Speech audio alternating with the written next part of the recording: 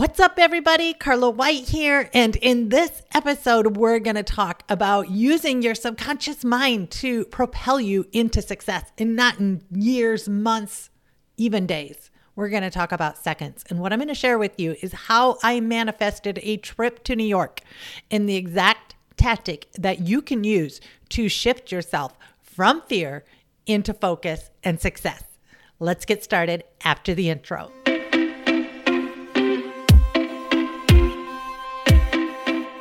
Now for something a little different. I'm success coach and serial entrepreneur Carla White, and I'm on a mission to wake the shift out of you.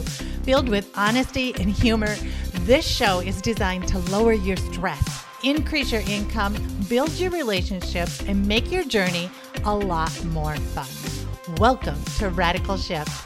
Welcome back, Radical Shifters. I'm your host, your friend, your biggest fan, Carla White. And as always, I just love to kick things off by expressing my gratitude that I get to be a part of your journey.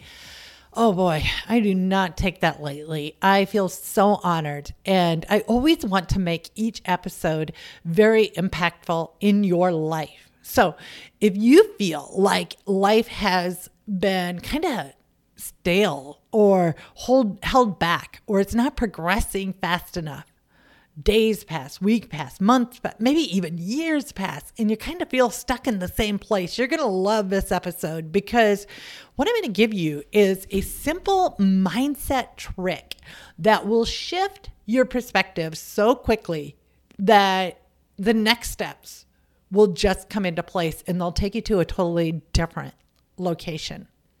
So let me share how I used this recently in my own life. About 2 weeks ago, we are heading out to a family weekend in a lake house up in Minnesota. It was a good 4-hour drive up there. We had to go through cornfield after cornfield and bean fields and wheat fields and way through the country. And as we did this long drive, both my kids were plugged into their iPads. And I myself was pinging away on my phone, trying to answer as many questions and emails and messages as I could, so I could put it into silent mode as I was away for the weekend. Things turned out a little differently because I got an email that came through asking me to be on a show. And I kind of disregarded it. I thought, well, I'll answer that when I get back. But then a message came through from my website, from the same people, asking me to be on a show. And then a voicemail came through asking me to be on the show. And then a text message came through asking me to be on the show. So I thought, well, these people are pretty anxious to talk to me. I better give them an answer. They need one soon. So I went ahead and I was going to say no. Actually, my first reaction was, I'm too busy. I don't have any time in September. My team and I are working on some cool new features with Hero FM, and it's taking up a lot of my time. We're launching a huge marketing promotion to go along with these new features. There's a lot of work involved, a lot of websites to build and emails to write and blah, blah, blah, like all the things. Oh man, did I come up with a good excuse to say no. That's what I thought logically. But subconsciously, I actually made that decision before I made it logically. And the reason I made it subconsciously a no, the reason I subconsciously chose a no is because of fear. I was afraid that, well, I'm going on public television. That's scary, man. I put on some weight during the pandemic. It hasn't all come off despite eating raw vegan all summer. Dropped about 23 pounds. Yeah, but still have quite a bit to go. I have nothing to wear. The pandemic. How are things in New York? What if I don't sleep the night before the show? What if I look wrecked and tired? What if I appear really stupid? What if I ruin the show for these people? All these excuses were creeping into my head on a subconscious level. Subconscious. Now that's key because I wasn't thinking of them consciously, logically. Logically, I was just thinking about all the things I had to do in September. So when I was about to say no, I had to take a second and I had to just exhale. I had to let go of everything and rephrase the question. Why am I saying no? What am I afraid of? And when I rephrased it, I actually tricked my subconscious into thinking and having to answer that question and telling me exactly what I was afraid of. And that's when I started to think about, I don't want to go in front of a camera. I don't want to do all these things. What if my trip is like all the flights are canceled and I have a horrible trip there and back? What if all these things, right? And when I finally uncovered the truth of what I was afraid of, I could deal with it better. I had arsenal to deal with. I knew exactly what I was dealing with. It wasn't schedules. It was fear of the unknown. So I sent them an email back saying I would be honored to be on the show. I would love to be on the show. And things progressed really quickly from there.